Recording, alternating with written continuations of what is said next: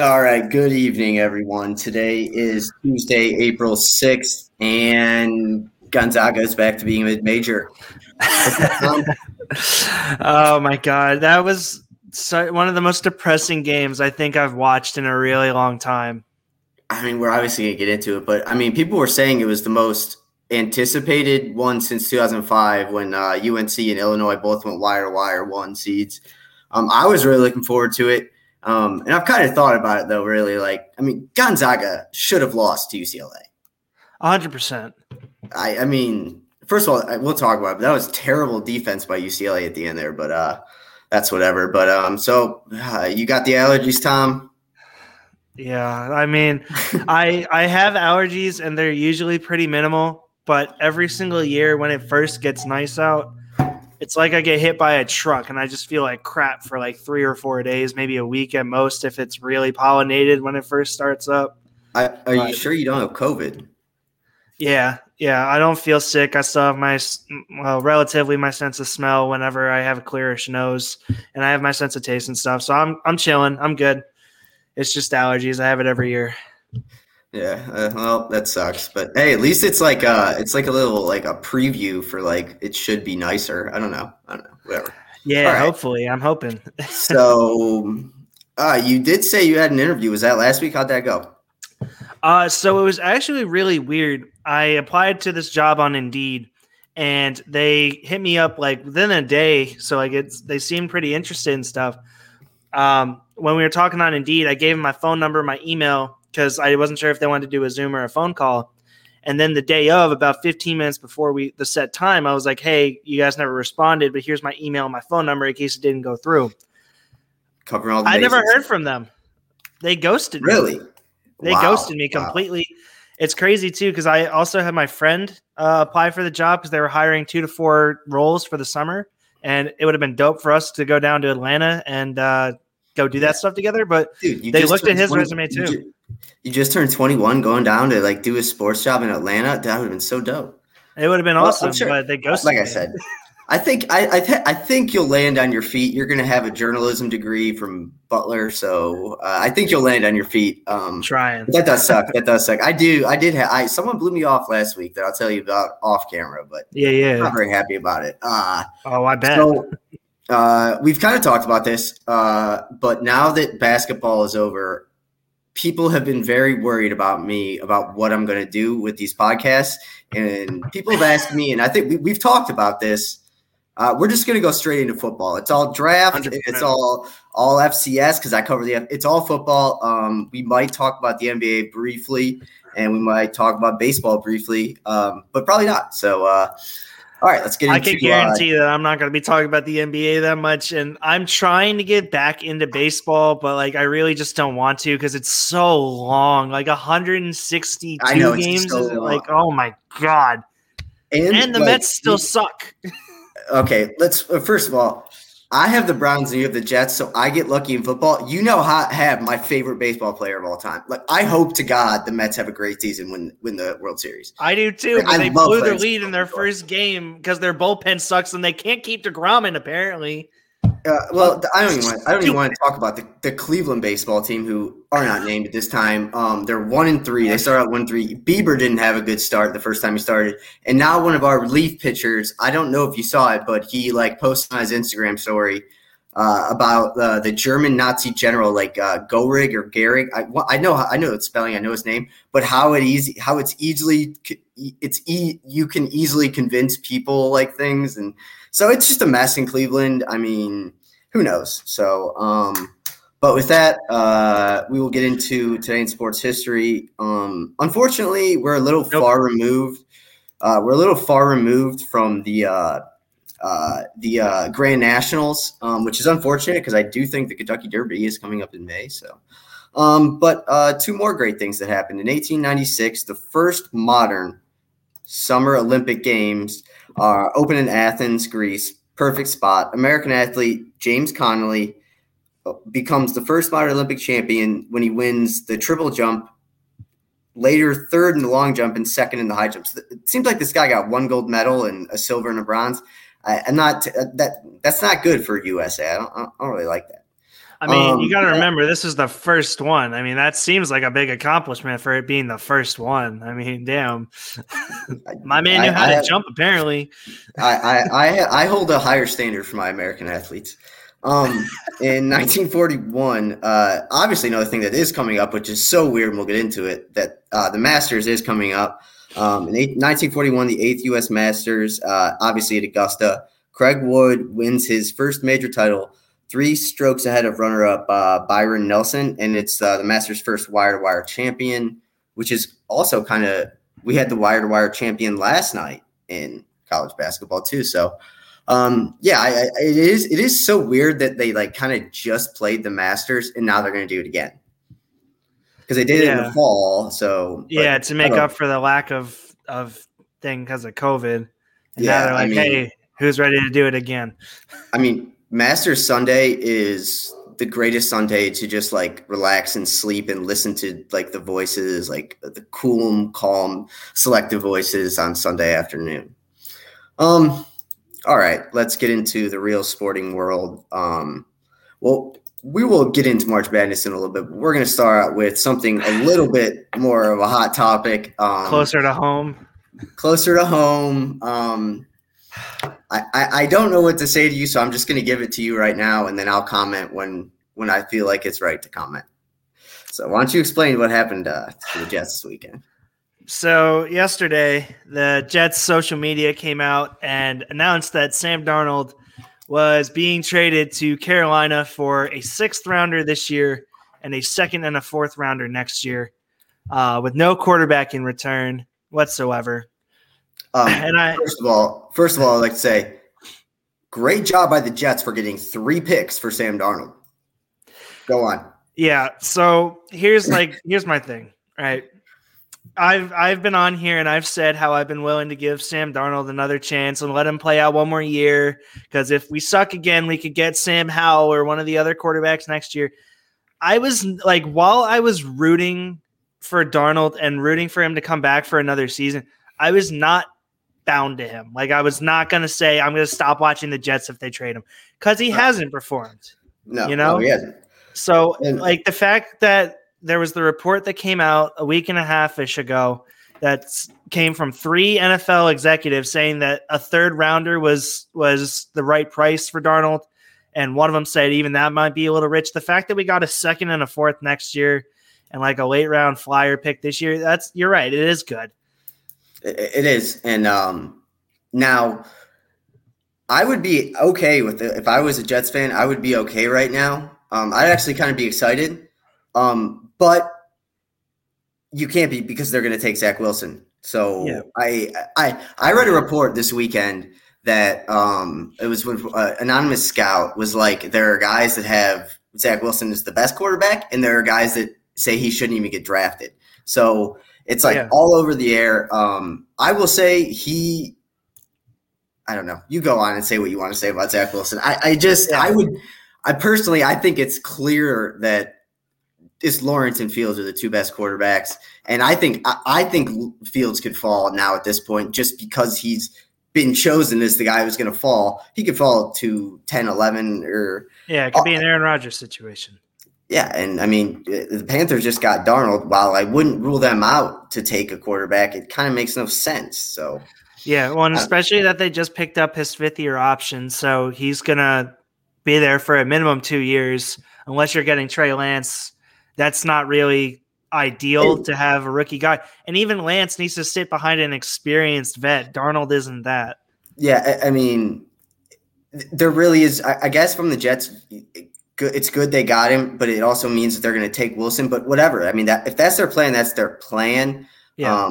But it wasn't going to be a good situation in New York if they had Sam Darnold and Zach Wilson in the same locker room. Like, yeah. Well, and I do have to say, like, I've been reading a lot of what you've been reading. I've been hearing the flexibility of where Wilson's supposed to go. I don't know if you've been hearing any of this, but I've been reading a lot about Justin Fields too. And his main problem and the reason that he's supposed to fall is because people are questioning his work ethic and hearing all the stories about when he came into Ohio State. And I want to get your take on that. I mean, we've talked about this before. Draft guys are paid to make these stories. This is the dumbest take of all time. We're talking about Justin Fields, who transferred in from Georgia that basically brought Big Ten football back. The guy doesn't like it. And also, that was Dan Orlovsky saying that, and that was a total cop-out, like, sissy move by him for him to quote and be like, I'm not saying this, but people I know are saying this. It's such a stupid cop-out. I mean, I got to say, I don't think that any Division I quarterback, other than Josh Rosen, apparently, who is kind of apropos, but they all they want to play football. I just don't get it. He's so much of a better athlete than everyone but Lawrence and maybe Lance, I guess. I don't know. I just don't get it. I don't know where that comes from. I had dinner with a friend recently, and he was telling me about how Fields wasn't there. I guess he pulled up some quote or something that was like, oh, Fields isn't here to make friends. He's here to win the starting job. And, Ohio State made him the captain to force him to interact with teammates and stuff. I'm like, that's all great. That's filler news because there's nothing to talk about. But, like, how much do I really believe that? I really don't. Because I'm sure if you talk to any Ohio State player, they'll tell you all about him and how great he is. And that's what makes the draft hard for experts. So I do kind of get them making up that story. But the way Dan Orlovsky did that, he totally copped out to that. Like, just 100%. Didn't make sense. But yeah, I mean, I personally just think Fields is the second best quarterback. But I mean, I agree wholeheartedly. And I'm going to wrap this back kind of around to the Jets. Like, getting rid of Darnold's great. I agree with you. Having Darnold and a rookie quarterback would suck. But when you hear the news as a Jet fan that you're trading away Darnold after 3 years and using the number 3 overall pick on him, I was kind of excited, like you had said. Like, I was excited for a new chapter and everything. But when I told the news to my dad, he was like, well, this sucks. And I'm like, Dad, why is that? He's like, because the Jets are doing the same thing that they always do. They're going to give up on a guy early and run after a new guy who's not going to work out either, and you're falling back into the cycle so we can suck again. Yeah, and I'm not going to lie. When the Browns drafted Baker Mayfield at the time when they announced it, I was kind of like an all-in on Sam Darnold guy. I was like, crazily now that I look back, thank God I've grown up from them, but I really wanted Josh Rosen or Sam Darnold, who ended up being the two bad quarterbacks. I thought Josh Allen was going to be the biggest bust in the world, and it's hard for me to ignore the parallels right now that what you're talking about as a Browns fan, because it's exactly the same thing. And like I said, I didn't know, or even after last year, not this past year, but the year before with Baker, I was even like, I don't know if it's him. Like, I don't know. Yeah. Well, and I think that I'm not trying to say that Darnold's bad. I'm putting out a article pretty soon about one move that every team can make. And when you go to read Carolina's, like, I make it very clear. He's not a bad quarterback. He still has a lot of potential. I'm very interested to see how he's going to do if he's in the system for 2 years as the guy. Because with Adam Gase as the head coach and over a span of 3 years running 4 to 5 different offenses, depending on how you want to look at it, he was never given the opportunity to succeed. So if Carolina's really looking at him as the guy of the future, I'm really interested to see if he can take those steps forward and pull himself back. I mean, and I will say, in Carolina, he will have a dynamic play caller in Matt Canada. That's different. And I will also say, I mean, it's something that, like, I really hope Robert Saleh is the guy for you guys. I do, and I think they made the right hire and the right choice, because I feel like he's a guy that's going to come in and bring a different attitude to it. I remember when the Browns did that, and like, you just don't know. At least I didn't know enough about how the front office can mess it up. Like, it's just weird. But I think Saleh is a good pick, and it's easier to win right now by building on defense. And that can get you to the playoffs. It really can't get you to a Super Bowl, but it can still get you to the playoffs. And the last thing I'll say about Zach Wilson is, and I just compare it to the Browns, like I said, like, I was kind of not really on Baker Mayfield, but when they made the pick, I was like, okay, whatever. Like, they did their homework, they want him, whatever. And if I was a Jets fan, I kind of have to, even though you look back and it's been all years of sadness and failure, at some point you just got to be like, they have to luck into the right decision at some point.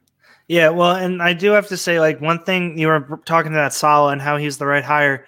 after having a guy like Gase who gave up on the team, or the guys at least gave up on him, bringing in a guy who's notoriously a player's coach and everyone who interacts with him loves him and his energy, that is the right hire. And I do like LaFleur.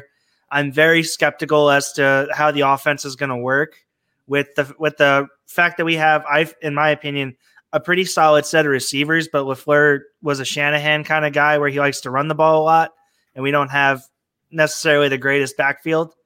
I'm interested for that. But like when you look at Wilson and Fields, right? Because those are the two guys I'm hoping the Jets consider when taking the two, right? Like they're both really good athletes. And like you see the highlights of Wilson, it's kind of hard to deny his athleticism, but Fields is just better and shows it more. But you got to also remember the narrative of Ohio State quarterbacks.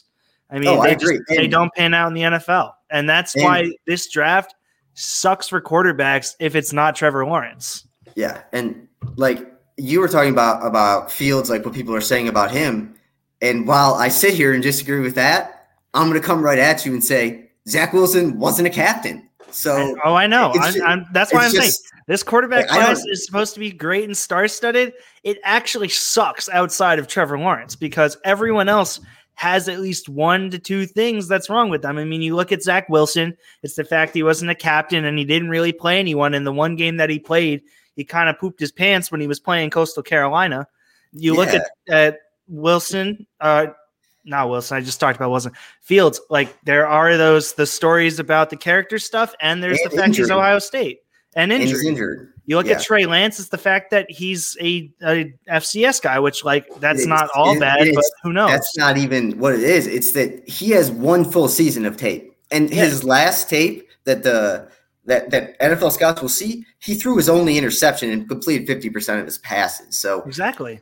And then you can keep going down the line. I'm just talking about those top 4 guys. Like obviously Mac Jones, Alabama quarterback, and doesn't really have the experience that you would expect. And you know, like the list goes on. Like everyone outside of even Trevor Lawrence has his flaws, but like obviously he's like the clear-cut number 1 and is going to be I think at least relatively decent. Like everyone else is just kind of in this cluster of okay, now it's just whoever you want, and it's up to opinion. So yeah, like it's weird, and like I still consider the Browns as in the same group as like the Jets and the Giants and like other bad teams, like the Cardinals, that they have issues with their front office. Like, and you understand that, but like I said, I mean, at some point you just have to either A, luck into the right decision, or B, just believe in it and it'll see what happens. So, but like I said, you're completely right, and I was completely right. I mean, draft guys just make this stuff up. Like you just said that about Justin Fields, and every time someone says something good about Zach Wilson, my retort is always going to be, how is he not a captain? So yeah, which is also another media story that's just like there to fill time.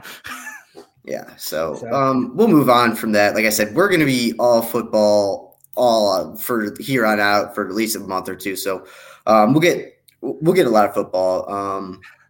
Obviously, the Deshaun Watson thing. Obviously, we don't touch much of that. Still bad. 2 women, I guess, came out and spoke out against him today. I think the Darnold trade is proof that no one's touching Watson right now with a 10-foot pole. Like, and I agree with it. There's absolutely no point in even there's no way you can trade for him until this is all over, and that's not going to be anytime soon. So, I saw a meme. It was like Deshaun Watson trade as the month went on, and it was the beginning of March. It was like only 3 first-round picks, and now it's like at the end of March, it's like, I'll take Nick Foles and your Netflix password. Yeah, it's like, yeah, I mean, it's going from bad to worse, and I don't know. We'll see what happens to it, but whatever. The Falcons are open to trading the 4th pick, which I guess if you're the Falcons, it's not a terrible idea because Matt Ryan isn't terribly old, but he's getting worse, it feels like. So yeah, Matt Ryan is good every 1 to 2 seasons if you look at his stats. You go back and you look at his MVP year when they went to the Super Bowl in 2018.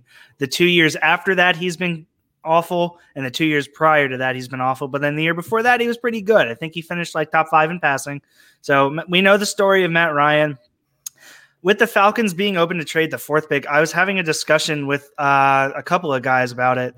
And there was a pretty split opinion as to whether or not they should trade it for more assets long term was one option. Keep the pick and take Sewell which is better for long term, or taking the quarterback option that's going to be available to them.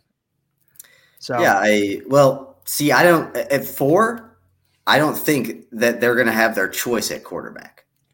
Like Lawrence is their choice of 2. Lawrence is going to be off the board, and then Wilson's probably off the board. So you have Lance, and then Jones will be off the board somehow. So I guess they are kind of lucky. They're going to have, but still, I mean, it's just I just don't know if that's holding on to Matt Ryan just seems like a dumb move. Like I don't know if Atlanta's ever. I mean, they're always a decent team, so I don't know if they're ever going to be in like top 5. Not ever, but in the next 2 or 3 years, if they're ever going to be back in the top 5. So my real concern for the Falcons, and not concern, my thought process if I'm the Falcons is, look, we're not going to be winning in the now, right? Like with Tampa Bay being as good as they are right now and the Saints still being relatively good, and who knows what the Panthers are going to be now, but you're not winning now. You might be able to make the playoffs, but you're not winning now. I would focus solely on the future. And in my personal opinion, if you want to win for the future, build up the O-line. So I would take Sewell at 4. But like I also understand trading the pick, and I also understand taking a quarterback. But if you're going to be bad next year, even with Matt Ryan, and have the 4 pick again, wait for one of those quarterbacks next year and take Sewell, who's going to be able to protect them a little bit. And they might be in the best position of all the teams if you think about it, because if they are really not going to go quarterback, they get their pick of whatever. Like in past years, you didn't like chase. I don't know, like Jadeveon Clowney went number 1 in 2011 or whatever. Right. So they get their choice of Jamar Chase, Sewell, Kyle Pitts, all those Micah guys. Parsons, whoever they want. I don't know which mock it was. I saw Kyle Pitts fall to 12. That would be the biggest shock in the draft I've seen in the last 2 or 3 years. I think I was reading one where he fell to 15. No, not 15. No, yeah, 15. You did though. It's not 12. It's 15. He fell to the Patriots. And I'm like, they don't need him unless they turn him into no. It's not. That was Devonta. It's Devonta Smith went 15 to the Patriots. Yeah, there was one. I want to say, I know he went after the Chargers, who are at 13. Who picks 14? Is it the Vikings? I think I saw him fall to 14 to the Vikings. Yeah, I just know it's 16. It's the Cardinals. But yeah, that's because I know. I'll get into that. But yeah. So I think they're in a great position. And I got to tell you, like I've been in this position with the Browns. You've been in this position with the Jets. The Browns have. I mean, I don't know about the Jets' track history on it, but the Browns, it's never worked for them to trade back. Really, it's never worked. The times they've done it, they ended up with Brandon Weeden. They ended up with Corey Coleman from Baylor. I mean, so it just hasn't worked. But I know, to each his own. I mean, I think they're about 50-50. I couldn't give you specific examples, but I know that they haven't made horrible picks. The one really bad one that I think they traded back for was Darren Lee. I liked Darren Lee. He was horrible, though. He wasn't horrible. He had an okay rookie season. And then he was terrible. Yeah, then he's terrible, yeah. I agree. So if you're the Falcons, or not if you're the Falcons, if you hear that the Falcons are open to the 4 pick, what team are you to trade up? Who do you think is going to move up? I mean, before this, I would have said Carolina. I agree. But yeah. I'm trying to think of who else in the Dolphins. Well, the Dolphins are already at 3. They're 6. At 6, so they're not going to trade. I mean, who knows? Maybe the Dolphins will just keep trading the whole time. They'll trade the other 2 for another. Yeah. I don't know, but don't be surprised. And again, this is just kind of a hypothetical. I wouldn't be super surprised if the Broncos traded up to 4. See, I think if they don't believe in Drew Lock, if they don't believe, but Elway's not the GM anymore. Remember that. I know that, but he still has some say. I'm sure he does. The Broncos wouldn't surprise me. Well, I think if you trade up to 4, you obviously know that. I mean, you're getting either your pick of Justin Fields or Trey Lance. So, I mean, the Patriots don't make a lot of sense. Not that I think they have the capital to trade up for that either. I mean, they have picks, I'm pretty sure. I don't think it's a ton of picks, but they have their own picks. But to move up to to move up to 11 spots to 4, that just doesn't seem. And then I'm convinced there's going to be 5 quarterbacks go in the top 10. So I don't know. I think it's going to be Lawrence. I honestly think it's going to go Lawrence. Who picks 2? Wilson. Jones. Who has 3? The Dolphins. No, the 49ers. 49ers, Jones. 4, the Falcons will trade with someone to get Fields, and 5, Lance goes. I would not be surprised at all. The Bengals have 5, so they're not passing on Sewell, though. I know. That's why I can't. I do not want the Falcons to take Sewell because I like Joe Burrow and I want that to work out for them. Yeah, even though they're in your division, like Joe Burrow deserves better. He just always does. The only thing I have here for the rest, I've seen Jalen Phillips from Miami in a lot of mocks at 26. I guess I'm okay with that. I've already stated that I'm only trading up for one person. That's J.C. Horn, and I don't think they can trade up 10 spots to get him at 16. Yeah, especially with the Cardinals sitting there.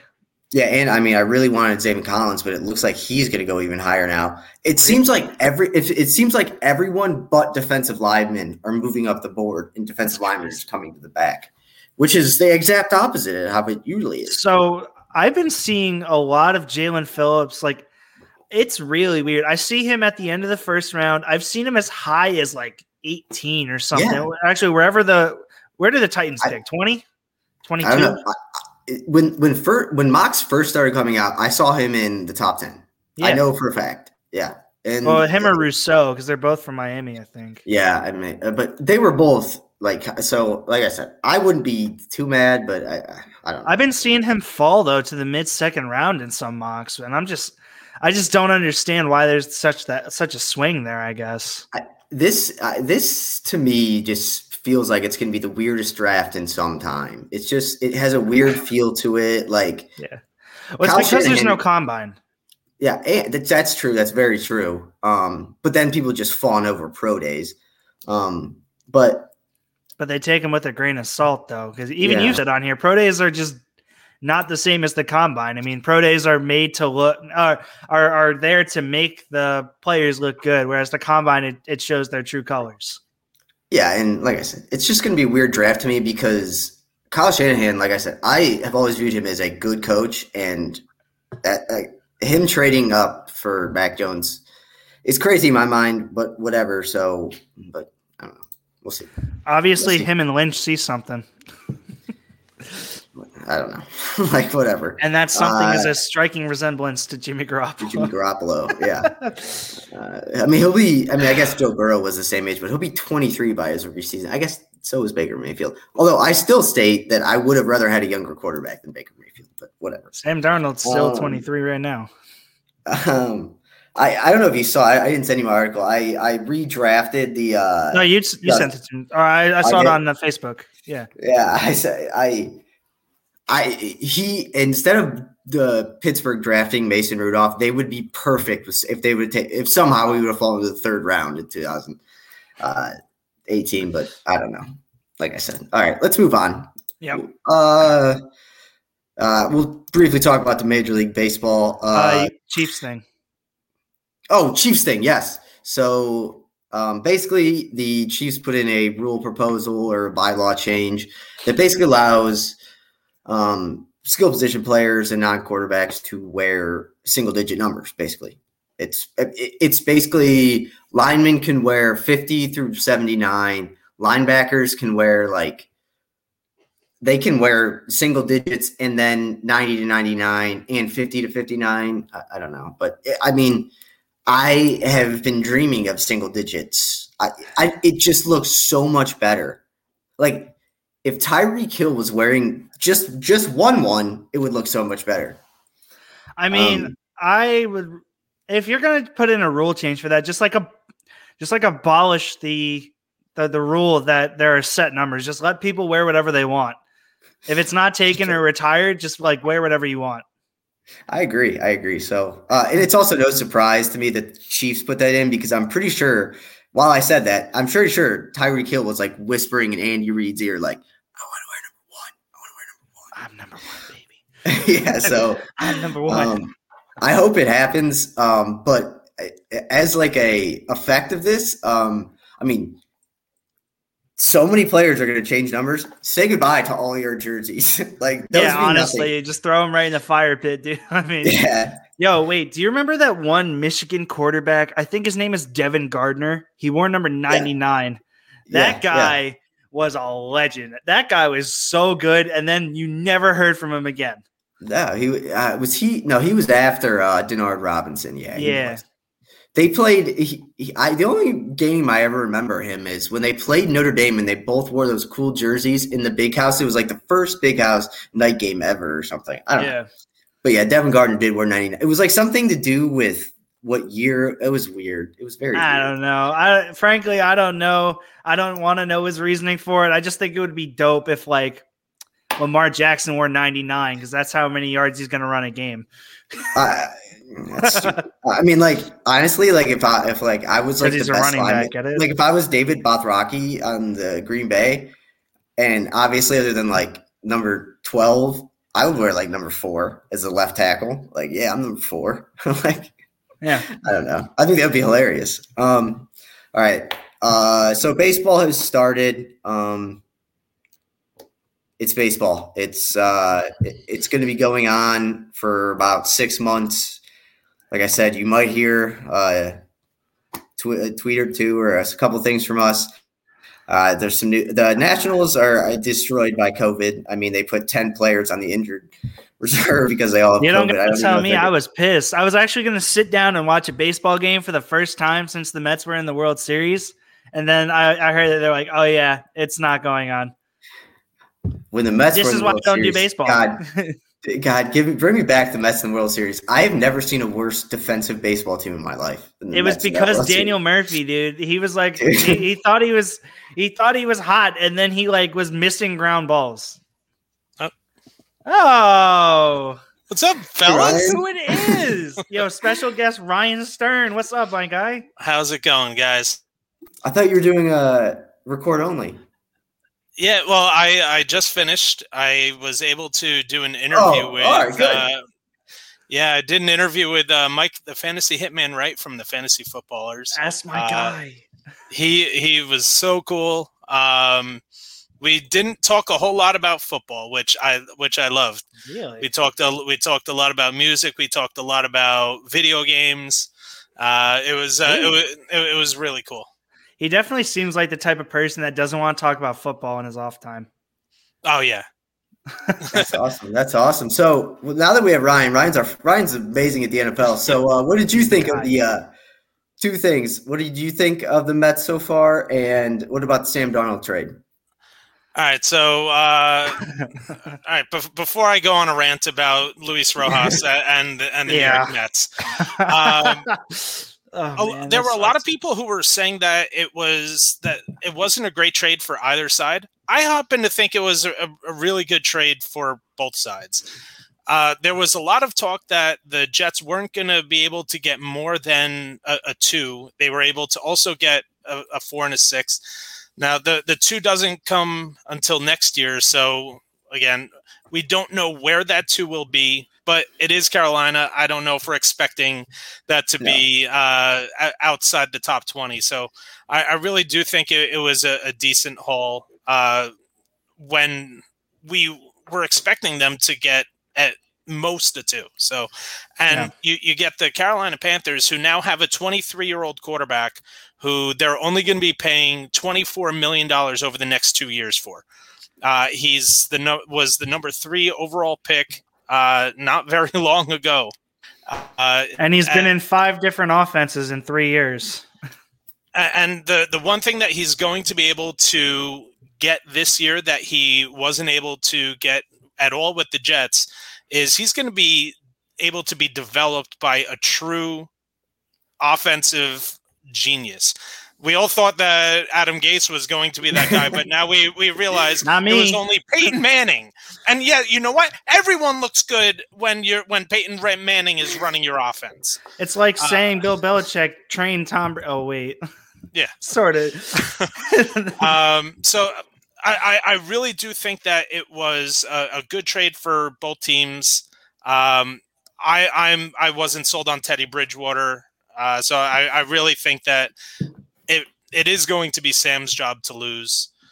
And you know what? I don't even think that it necessarily takes them out of the quarterback market this year. That they may push it off till next year, but it's going to be tough to beat this year's class. Right now, we know of the two next year with Sam Howell out of North Carolina, Spencer Rattler out of Oklahoma.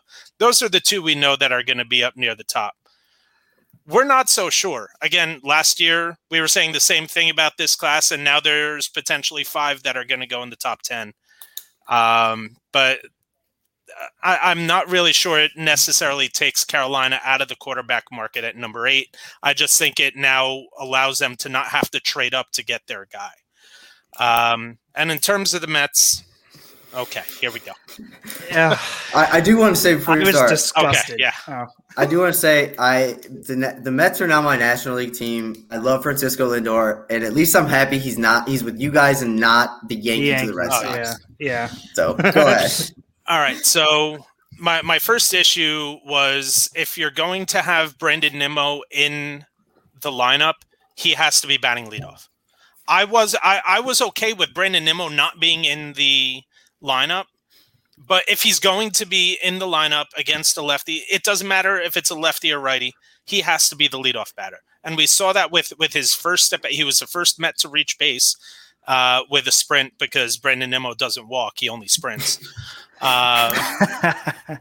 But Kevin Pillar is not a leadoff batter. He is a number 8 batter if there ever was a number 8 batter. Okay. Now, a lot of people are upset with the fact that Jacob deGrom was taken out after 77. I'm not as upset with that one. I would have maybe liked to have seen him at least start the 7th inning. But I'm not as upset because, one, it had been 10 days since he last pitched because the stupid Nationals we just talked about that. Forced him to miss some time. And listen, I get it. I mean, I'm dealing at home with a COVID situation. I'm now the only person in my house that is negative. That's horrible, man. Yeah, we just found out that my 7-month-old baby tested positive. So I understand that shit happens, but there needs to be, if Major League Baseball is going to take the precautions that they took, then there can't be a taxi squad. You need to expand the taxi squad and make sure that if something like this happens again, that it doesn't affect the series, that there's going to be enough players that are going to be available to take roster spots of players that end up testing positive or are close contacts. That being said, the Mets bullpen just will never be good. I've come to the conclusion the Mets bullpen will never be good. And the one error that they made all game was when they brought in the defensive specialist and he throws the ball away, allowing 2 runs to score. Hey, at least your bullpen guys aren't out there posting Instagram stories about Nazism. That's me. That's the Indians. That is a positive. The Mets have not had that. So no, but our setup man is too worried about his Twitch streaming for his video game instead of getting Rhys Hoskins out. Whatever. Yeah, no. I remember when the Mets were in the World Series, and I was just telling Tom that was the worst defensive baseball team I think I've ever seen in my life. So bad. I was at the game that the Royals clinched. I was at Game 5. Yikes! And I, from my seat, I could see into the Mets dugout, and I could see Matt Harvey yelling at Terry Collins to keep him into the game. And I said, no, Matt, you gave us because that was the one year that Familia was really freaking good. Aside from the game that he came back in after the rain delay and allowed the home run to Justin Upton, which bolstered the fact that they needed to make a trade the next day for Ioannis Cespedes. But Jarius Familia was really, really good that year. Right. You have to trust your closer. Yeah. It is what it is. I have a question for you, Ryan. So I assume you watched at least a little bit of the national championship game last night. Yeah, I mean, I had it on. It wasn't one of those games that I was glued to it.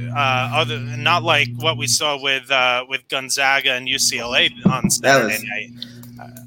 UCLA should have beaten Gonzaga. That would have been so much better. But I do have a question though. Is Gonzaga the Notre Dame football of college basketball? Oh, why you got to do that to me, man? Oh, no. Oh, he did me dirty. Oh, no. I didn't even expect that. I wasn't ready. It's so perfect that you came on, because as soon as you came on, because I have this written in the outline, I was going to say that. I was like, oh, my God, that was a sign of God that it came on. Oh, my goodness. Jesus. No, I mean, I obviously am not serious, but it is funny to say.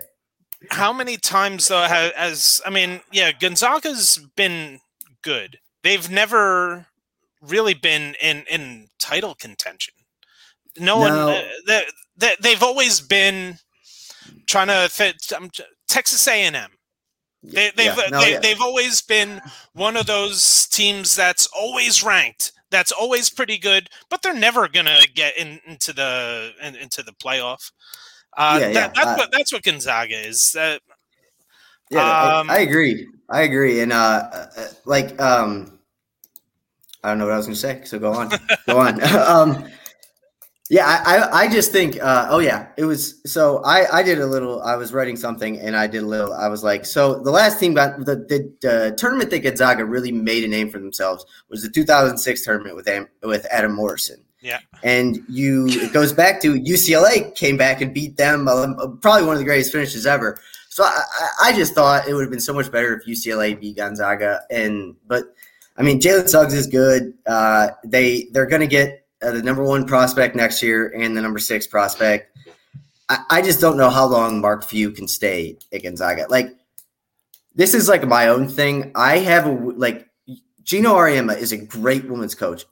Perfect. Probably is the best coach of basketball ever, probably.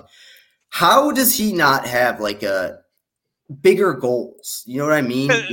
Because you want to know why? Because he's getting paid well enough to there isn't going to be a program in men's basketball that he's going to be able to say, you come here, you come here, you come here. That's what he has at UConn. And he's getting paid just as well as the men's coaches are. You were talking about Mark Few, and you were doing a little bit of a comparison between basketball and football. You know who Mark Few is? He's Pat Fitzgerald. That's perfect. Yes, he is. Gonzaga to me is like, it's just, I just always think of them as a mid-major, and I don't know if I'll ever change that. And I also think, and we haven't talked about this yet, but in 3 or 4 years, I think college basketball is going to look incredibly different than it looks right now. Yeah, I think you're going to start seeing far fewer ones. I think that you're going to see in the NBA draft are going to be guys who went over to Europe, Asia to play for a year, getting paid. Yeah, instead of playing college. I think we're going to start getting back to the guys who are going to stick around for 3-4 years. Which is good. I mean, it showed you. Yeah. I mean, Baylor stuck around for 3. I mean, it was one of the most anticipated championships since 2005. Yeah, and don't tell me that's not a big reason behind their victory. I mean, experience sometimes has a lot more of an impact on a game than talent. I agree. Go ahead. Whoever was going to say it. Go. I didn't see. I was also just going to throw out there another thing that we might see 3, 4, 5 years down the line is California schools might be kind of like a powerhouse, regardless of what division they're in, because they're the only state right now that's going to allow college players to make money off their likeness. So if teams can say, oh, I could go to Gonzaga, who's really good, or I could go to UCLA and be able to make some money while still being pretty good, I think they'll take that UCLA money grab. It's going to change. Once the money starts rolling in, other states are going to say, well, we're now missing out on these players. We need to change things around. But once it actually goes through, it's not going to be only California for very long. Yeah, and actually, they just pulled a lot of the ADs from all the big-time programs. They pulled them, and a lot of them are worried about the NIL, obviously, because it's going to affect the balance of power, kind of. And they're also worried about women's sports with not making money. And that thing is a little different. I'm not going to get into that. But, yeah, I think I'm a full believer. I don't know if you guys are. I'm a full believer that the NCAA 100% knows that kids get paid to go to school, but they let it happen because it's easier than paying everybody. Yeah, absolutely. Yeah. All right, boys. Have a great rest of your show. All right. Love you guys. Thank you for stopping by. I love the guest appearance. I love it. Perfect. Encore. All right. Wow. That was incredible. Surprise. That was incredible because I don't know if it was on this one, but I was writing another outline for our one of the podcasts, and I did put down like, hey, is Notre Dame the new or is Gonzaga the new Notre Dame? And as soon as it came out, I was like, something happened that was good in life. So, but yeah, that was Ryan Stern. He's the man. We always, obviously, I want to say this out loud. Ryan, we pray and wish well for your family. That shit is terrible. So. You're always in our minds. Even right now, I'm thinking about you. 100%. All right. So the only other thing I had about the MLB, I will say I have two things. The Red Sox released a blue and yellow jersey that they're going to wear this year. I don't really understand it. It's dumb, but baseball picks the dumbest things to like make public. Like, what was it? On Selection Sunday, they did some like the pre-Gold Glove. I don't know. It was stupid. They do the Gold Glove at terrible times. And the other thing that I'm actually looking forward to this year in baseball, you want to know what it is? What? The Astros getting crushed by fans. Oh my God. Yo, it has been absolutely amazing to watch. It is so awesome. I love it because people forget how easy they got off last year because there were really no fans in anything. Like, they got off so easy. I mean, it is. Every team hates them, so. I've seen videos of fans picking up trash cans and just slapping it in the outfield. Yes. I've seen people throwing trash cans out onto the field. I love the reaction that I think they're playing the Angels right now, right? That was who their series was. I feel like who was it that got beamed? The shortstop. Correa. Yeah, sorry. No. Correa. Correa got beamed right in the shoulder, and literally the entire stadium erupted with cheers. I absolutely love it. And it's so funny because like I feel like if there was ever in like the NFL or NBA like some kind of rules cheating, like bring it back to like Deflategate with the Patriots. You see it and it happens, it's like whatever. But like baseball is like the only old time sport where like people are legitimately pissed off that they cheated. Yeah. So I can't wait for them to get booed and more. I hate the Astros. I despise the Astros. Good. So we're on the same page there. All right. We'll move on to a brief update on the FCS. There's COVID everywhere. It's just everyone has it. Every team is opting out. 5 teams in the MVFC, Missouri Valley Football Conference, the good conference, have opted out. I'm going to do a article on Back Sports here soon, kind of dummying down the FCS playoffs for anyone who wants to follow it.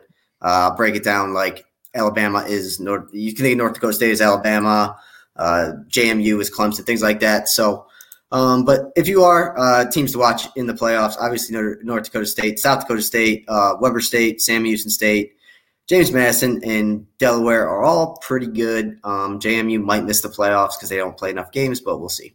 Oh, and the other thing, I released my first bracketology today. I put it online. Here it is, the whiteboard. There it is, the whiteboard. I actually It started out with the comments that were pretty mean. They were pretty mean. And then they were.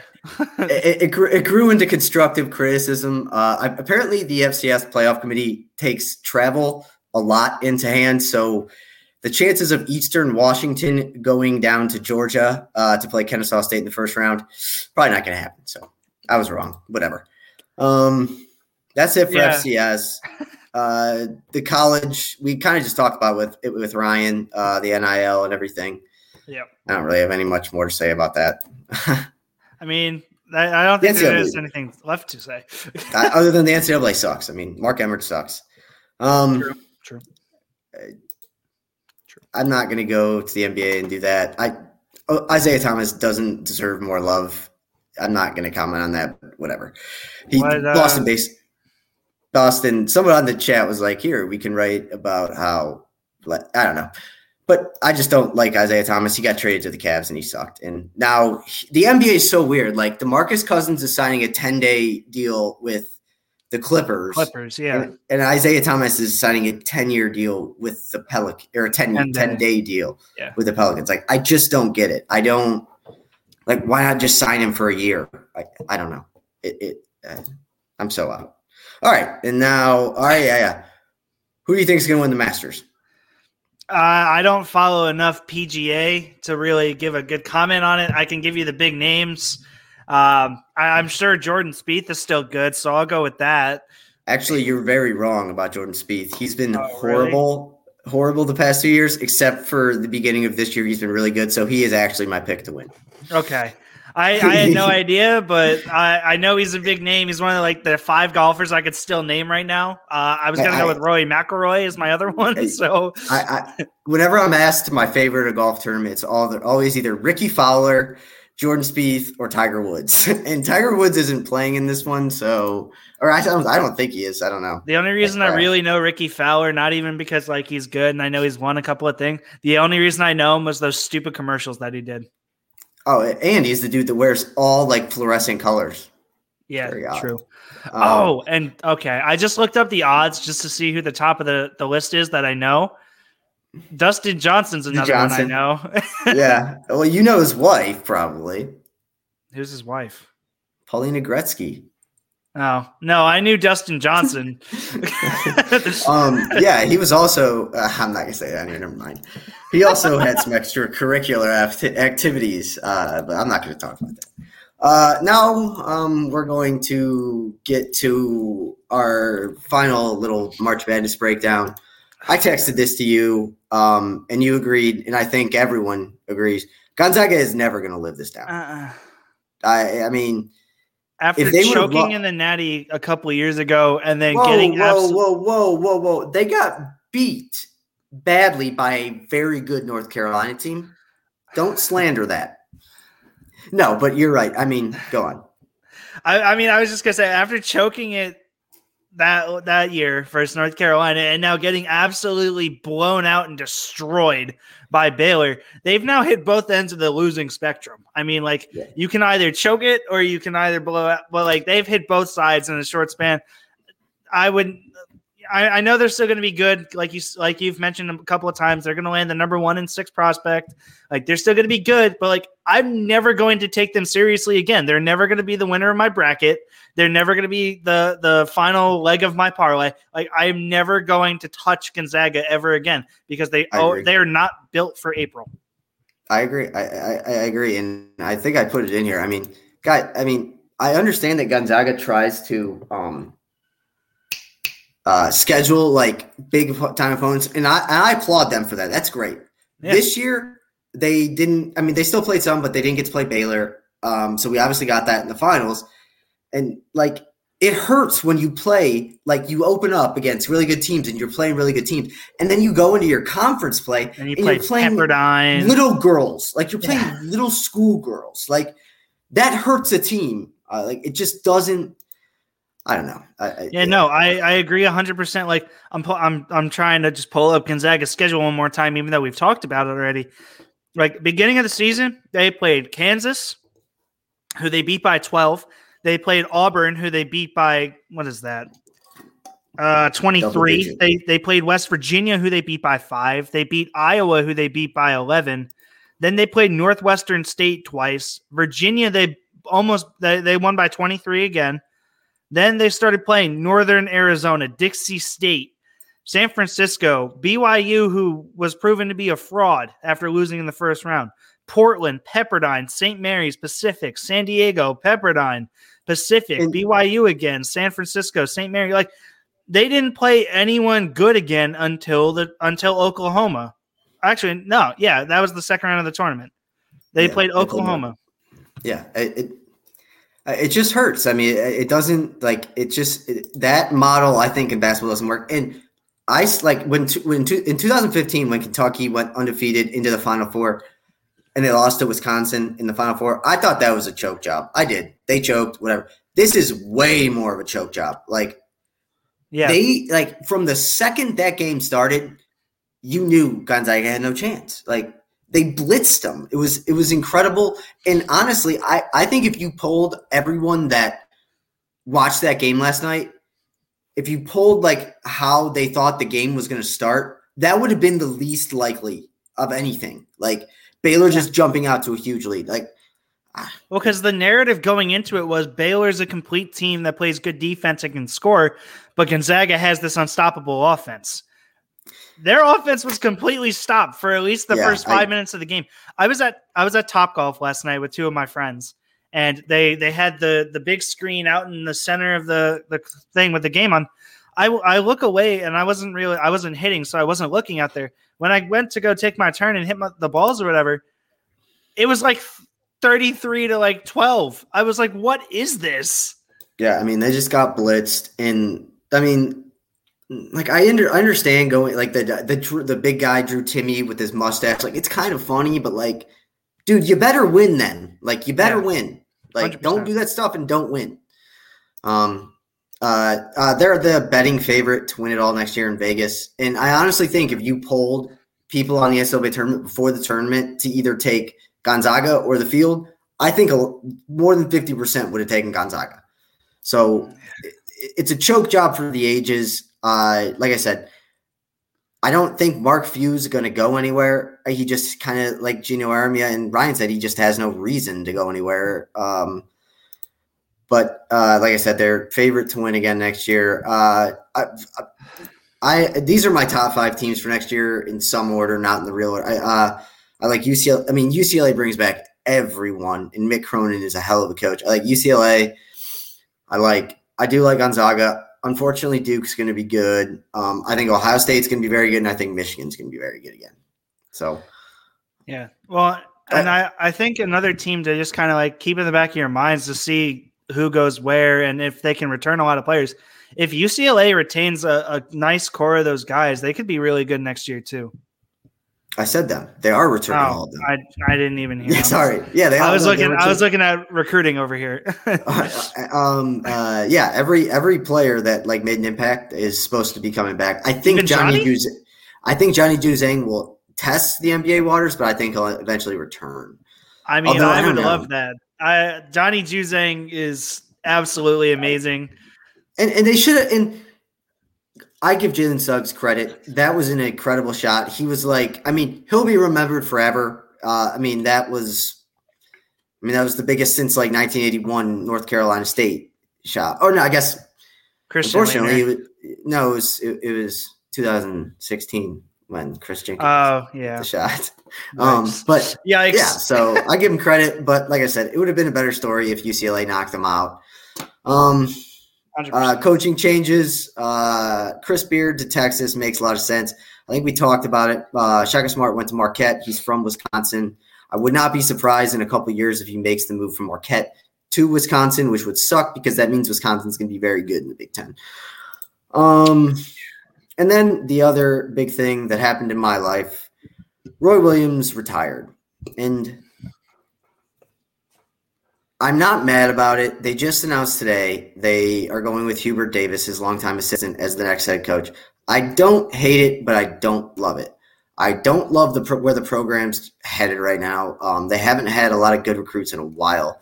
I know they're not picking up any big ones with Hubert Davis this year, so that's interesting. I really wanted Wes Miller. He's only 30 years old. He used to be a player for the Carolina. He's the all-time leading coach, win leader at UNC Greensboro. It would have been an absolute perfect scenario if Roy Williams stayed on for 2 or 3 more years. Wes Miller took a job at like a Virginia Tech this year, got his feet wet with the big boys, and then finally came over to UNC. But like I said it before. You can back me up. I've been calling for this for weeks. It's unbelievable. But his health was becoming an issue on the sideline. I mean, he has 100%. Really bad he has really bad vertigo. So I understand. And if you like, it sucks, but everything really kind of changed in 2009 when Harrison Barnes Skyped in and made and committed to UNC. Like the number 1 recruit was going to UNC. UNC was going to be great for the next 10 years. Duke was going to suck. And then little did we know, 6 months later, Kyle Singler would shoot out of his ass and Duke would illegal screen their way to a national championship against Butler. So unfortunately, if you look at it as a war, Duke won the war. Roy Williams never really he wasn't one of the big coaches that adapted well to the one and done rule. He just didn't. So like I said, I wish they went with someone else, but it's not my place to talk. Not your call. Yeah, I don't know. I would have. I mean, I said it too. I would have absolutely loved if they just hired some top recruit's dad to coach. That would have been great. That if I'm running a program, that's all I'm doing. Yeah. Hiring. We saw UNC do that. I mean, they landed both the Mobleys because their dad's the assistant coach at USC. Yeah, and who else was I thinking of? Cade Cunningham only went to Oklahoma State because Oklahoma State has like Barack Obama's brother-in-law is like a coach on there, and they have a lot of coaches that are like because when Marcus Smart went there, like someone from his family was involved with Oklahoma State too. Right. So I mean, it's just the way recruiting's going. So hey, if we could have hired, I can't remember what his name is. Dude from Michigan State, who's supposed to be the next LeBron James. If we could have hired his dad, I would have done it in a second. We're running kind of long, and like I said, we already had a great surprise with Ryan today. So we're not super long. It's only been an hour. All right, then. I'm having What do you want? Do you want to go to Mount Rushmore? Well, I see you have a question here. What are the top 3 coaching jobs in the NCAA? Oh, I didn't see that. Where is it? Yeah, I did see that.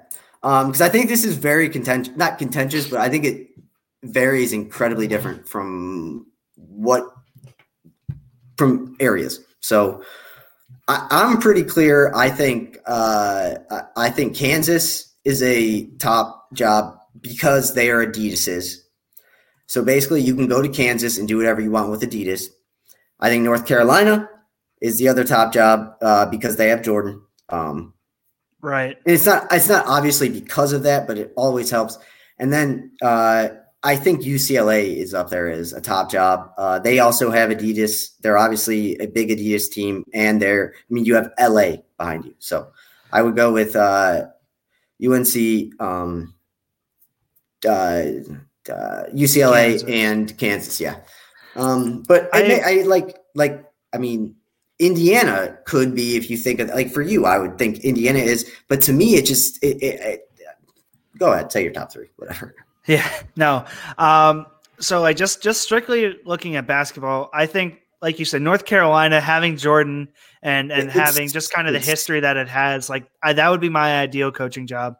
It's why if I was a 5-star recruit in football, I would go to Oregon. You get so much cool stuff. Exactly. And like I've seen videos. Michael Jordan shows up to practice sometimes just because, and that'd just be a dream come true if I were a basketball player. So you make connections like that with Jordan. So yeah, I agree. I was also going to stay UCLA because of the Adidas thing and the fact that, again, there's so much history. There are so many amazing players and talents that came from UCLA, not even just in basketball, but just like in general. It's so funny. It's so funny that UCLA, like the team that's won almost the most national championships in the history of NCAA basketball, went into the Final Four and into the Elite Eight and the Sweet 16 as major underdogs. Like that's just so weird. Like I can't imagine going back to like 1960s or the 70s and then being like, yeah, UCLA is going to be an underdog in the Final Four in 2021. It's like, no way would I have thought of that. So, and then for the last spot, I had a tie between Indiana, like you said, because like that Indiana is just a basketball state, and like just it means so much to the community and everything. But the other team that I kind of had tied with it is Kentucky. And so I think a lot of people, when they think of like the Indiana job, they relate it to Nebraska. Yeah. It's very different from Nebraska because Indiana is still popping out 5-star recruits left and right. So It's very different than that. And if I would have to give my 4th and 5th and 6th, maybe Indiana and Kentucky would be close. But I don't think Kentucky's that great of a job because you've seen what a guy like Calipari can do. Like anyone could just come in and do the one and done thing, I think. I mean, Calipari, when Rob Williams retired, he was like, please hire me, UNC. Like, I'll go to UNC. I mean, that's got to be Calipari's dream, to go to Jordan and just, I mean. Go to a team that focuses around not one and dones. Like, yeah. I mean, Calipari's had such a rough go of it recently because he just can't land the recruits anymore. Because and we kind of talked about it, and we've talked about it throughout this tournament. It's like college basketball is changing. I mean, there's a reason why Baylor beat the shit out of Gonzaga. They were a veteran-laden team that had been together for 2 or 3 years. Right. So, if I was looking for one more team, and this might be like not necessarily a hot take, but just like an out of the blue kind of take, I think the Syracuse job is also up there for me. 100%. That is, I would say in the Northeast, Syracuse is the most prominent over here. Yeah. I think in the Northeast, it's Syracuse. That or UConn, if you want to look at it just overall. Because like UConn's had those. Yeah, but I think Syracuse is more like that. You think of Syracuse. And it's just like every year Syracuse comes into the tournament and they win 2 or 3 games just because they play the zone. So they play the zone and they have the ability to just figure it out, I guess. So going opposite of that kind of, I think that like I would not be surprised if Jay Wright left Villanova. I don't think he is anytime soon. But like, I don't think of Villanova is a top job. Like, he's the one making that work. Yeah, and you also have to look at guys like Musselman at Arkansas and Nate Oates at Alabama. I mean, they've changed everything they've done, basically. Nate Oates, literally, Alabama shoots threes and layups. That's all they shoot, and free throws. So I just think college basketball is going to be very different in the next 3 or 4 years. It's going to be better, actually, I think. I mean, it's going to be more guys that just want to stick around. So, I mean, I hope that's the case. I absolutely hate like one and done schools. I hate it. I think it's so stupid. I hate it. I've never liked it when they did that. Like, and I understand, like, I guess the perspective of like, oh, I don't want to waste years of my prime and I could be making millions of dollars in the NBA. I get that, but that's exactly why they should get rid of the one and done rule. I think that they should make it so that you have to. Same thing with football. Wait until after your junior season, and then you can opt out for the last year. Like that should be the way that it should be. And I think if they did change the rule back to what it would be, I do think that you would still have a lot of guys, high schoolers, that would go pro, and they shouldn't have because people told them the wrong things or whatever. But I also think you're going to get then like 4-year guys, and you're going to have a lot more competitive college basketball. It'll be like it used to be when there were like legitimate rivalries, right? That's the thing that I missed most in college basketball, legit rivalries between schools. Well, I don't live there, but I mean, it's North Carolina Duke is big, obviously. I was going to say that's the only exception. That's the only real one because there's been so much just like feuding and fight between the two schools in general. But like think back to when there were like guys that were staying the full 4 years. Those players on the teams hated each other. They wanted to kick the crap out of them. Now it's one and done. It's like, oh, I'm told that I'm supposed to hate this school, because they don't have the experience of playing against them. Exactly. And So I think if they changed it, I'm a full on thing. Like, hey, bro, if you want to go to the G League for like even right now, like I would rather guys that are either going to be one and done. I'd rather have them just go to the G League. Like, go make your money and develop there. I want to see competitive college basketball, but like I said, I understand why people need to go pro. I mean, so I don't know. But all right. Do we want to do Mount Rushmore, or do we want to do trivia? Up to you. Like I said, I have my 2 trivia questions. They're super easy because they were talked about a lot. All right, we're gonna do Mount Rushmore then. We're doing Mount Rushmore. So basically, obviously, we talked about the Chiefs game, the rule proposal change, and I kind of explained it. Like, athletes look better wearing single digits, in my opinion. Just like if you wear white cleats, it makes you look faster. But so, like I said, the Chiefs are looking to propose that rule. Basically, skill players can wear all numbers. So I will go first, and then you have 2. I will go first. I would have loved to see. I guess I never would have saw him. Wow, this really messes up my thing. Okay, same thing. Whatever. I'm going to change it. Well, I was going to say I was going to say Deion Sanders. I never saw him play. He would have been sick. But I will say Devin Hester wearing number 1 in like when he returned that opening kickoff. It would have been an iconic picture. It would have been awesome.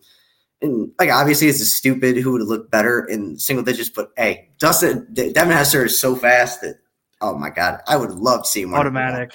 Right. Yes. So for my first one, I think, oh God, I just had his name. Crap. Odell Beckham. Didn't he wear 3 in college? Yes. I mean, Odell Beckham wearing 3 in the league right now and just putting up like a 3 as he's running away would have been absolutely 100%. Automatic. 100%. My buddy has my buddy doesn't really buy jerseys. Actually bought a real Odell Beckham jersey, and not a real one, but like not from China, like you. Right. And I texted him today, and I was like, "Oh, they're changing the numbers," and he was just like, he was so pissed. He was like, "God damn it! Why did I buy this? I knew it." I was like, hey. Well, at least he's staying on the team, hopefully. So yeah, you could just cover up the 1 with like tape or something. Yeah. Exactly. And wait, did Jarvis Landry wear like a single digit? No, I think he wore 80. Yeah, okay. I'm almost positive he didn't. Either it was an 80s number or it was like an 11 through 19 number. It wasn't a single digit. I'm almost positive. College. Let's see. He wore 80. Yeah. Okay, give me some. All right, so you have Odell. What's your next one? So I know he didn't wear it in college, but hear me out. Right, Saquon Barkley wearing number 2. Right, if he wore number 2 and put up, remember his iconic picture when he's running away and he put up the 2. How tough would that picture have been if he was wearing number 2? It would have been sweet. It was sweet. Yeah. I wish. Maybe I'll surprise you with a picture of me holding up 2 next time. It's a good one.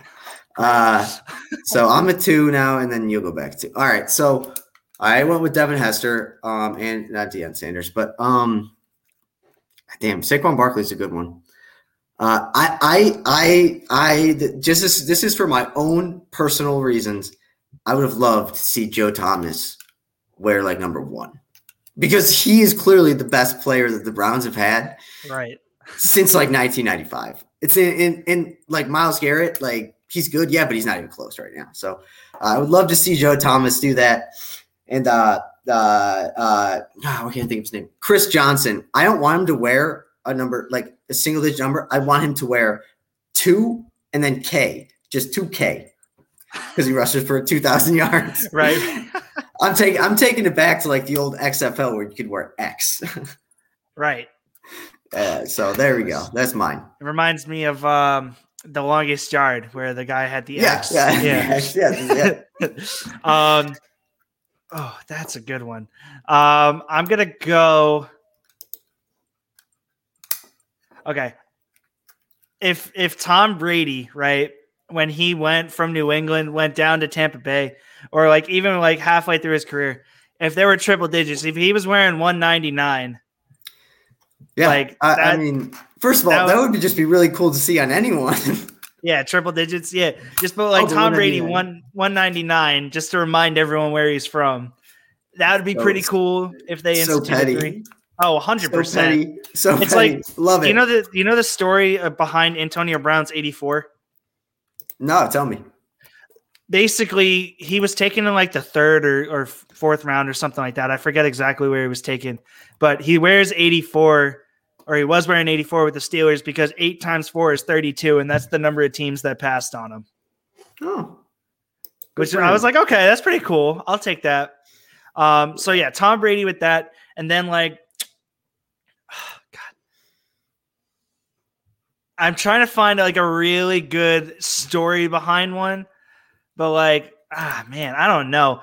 I'm like, I'm trying to say, like, if you take Patrick Mahomes, right, and he was like on super low draft boards or everything, and because he was only a cannon, right? If you took like his longest pass or whatever, and he put that on his jersey, it's like if he threw it 82 yards in the air, and Pat Mahomes is just out there rocking 82, like, that'd be pretty tough. You know what Patrick Mahomes needs? That's a great idea. He doesn't need a jersey. He needs a jersey that's a GIF that just changes the number every pass, like -5, 26. Oh yeah, that'd be 85 in the air. Yeah. So this is my last one. It's a bit odd, and you're not gonna like it. Michael Vick. I understand he wore 7. I understand it. He should have worn 1. He should have worn number 1. I think on every NFL team, the most explosive player should wear number 1. That is my rule change. It has to be. It has to be that. I mean, so you're telling me Cam Newton? Yeah, I was gonna say the amount of disgustingness that Cam Newton shows on the number 1 needs to be erased. He should have stuck with number 2, like he was in college or JUCO. He should have just stuck with 19 or 18, something stupid like that. No, don't take 18 because all the great players wear 18. Like who? Peyton Manning. 1. You're really gonna make me pull up a list of NFL players that wear 18. Julio Jones. No, he doesn't. He wears 11. Who wears 18? I don't know. All right. NFL players to wear 18. Peyton Manning. Who the hell is Emmett Thomas? Ooh, sounds like some good stuff there at 18. Wait. Peyton Manning. Darryl. Oh, wait. These are just sports players. I want football players. Well, Charlie Joyner wore 18. Who wore 18? Charlie Joyner. I have no idea who that is. He's a wide receiver for the Chargers when they had Dan Fouts. Who's Dan Fouts? You don't know Dan Fouts? Oh my God! I know the name. I don't know who he is. He was the Chargers quarterback when. Yeah, I can keep spitting this out. Like he was there in the 70s. He was the guy that was there for the air raid offense. Huh. All right. So I also Ohio State did this last year. I'm also full in on the number 0 as a football number. Love it. I also think centers and long snappers have to wear it. No, long snappers have to wear 00. Centers have to wear 0. And kickers should wear 99, just like the Penn State kicker. I take it back. Your number should be which position you are best at on the team on the certain side of the ball. So Myles Garrett would wear number 1, and then Andrew Sendejo would wear number 17 trillion. No, he'd wear number 11 because he's the worst player on the defense. That way you could turn on a game and you might not know what's going on, but at least you know who to watch on that play. I love that. That's amazing. I love that. All right, give me your 2 trivia questions. I'll see how easily I answer them. I don't have to, but go ahead. So Johnny Juzang in this tournament scored 100 and I think it's like 29 points. He scored the second most points in an NCAA tournament run for UCLA, like as a Bruin. Who's number 1? From UCLA? Yeah, UCLA to score most points in a tournament run, like a single tournament run. Bill Russell? Or I don't know. Wrong center. Lou Alcindor, a.k.a. Kareem Abdul-Jabbar. Okay. Okay. I was right. Go ahead. Next one. Lou Alcindor, I'm not going to rant about It's it. Kareem. I know. Then call him Kareem, not Lou Alcindor. They put Lou Alcindor on the TV. Do you know? Were you alive in the 50s to see that? I'm saying when they were showing the stat during the Gonzaga game, they put Lou Alcindor at the end of the game. You're going to tell me you got abducted by aliens next. Bro, I don't know what else to tell you. He didn't change his name when he was in the NCAA tournament, so they still refer to him. And then what was the only other first four team to make the Final Four? All right, say it again. Oh, Wichita, VCU. Yeah. All right. Yeah, with Shaka Smart, right? It was because they did it in the first year that they had it. Yeah, in 2011. I remember that. Yeah. Oddly enough, I don't remember a single player from those VCU teams. Oh, I have no idea. I can name a couple from the George Washington team that went to the Final Four in like 2003. That's about it, though. I don't know. They beat UConn. They beat UConn and like Charlie Villanueva and Rudy Gay. That was good. Charlie Villanueva and Rudy Gay. All right. Oh, man. I think that's it. Like I said, we're going to go heading straight to football for the most part. So if you don't want to hear about football, it's too bad. Yikes. All right. And the last thing, I have it on here. Who is your Super Bowl pick right now? Oh. Teams. Two teams. I know. I don't want to be basic, so I'm not going with the Bucs. I'm going to go with the Rams and the Bills. All right. I understand that. I'm going to go with the Browns versus the Bucs. All right. You don't even. I just want to let you know. You won't even want to talk to me or be near me if the Browns make the Super Bowl. Probably. I can see where I can agree with that statement. So, like I said, we'll figure out when we're recording next. We'll let you know. But what do you have to say, Tom? Man, I got nothing. I am so gassed. I'm ready to go take a nap, but I have to finish at least a paper and a half. What do you always say? Sco Dogs? I thought I wasn't allowed to say that because they didn't make the tournament.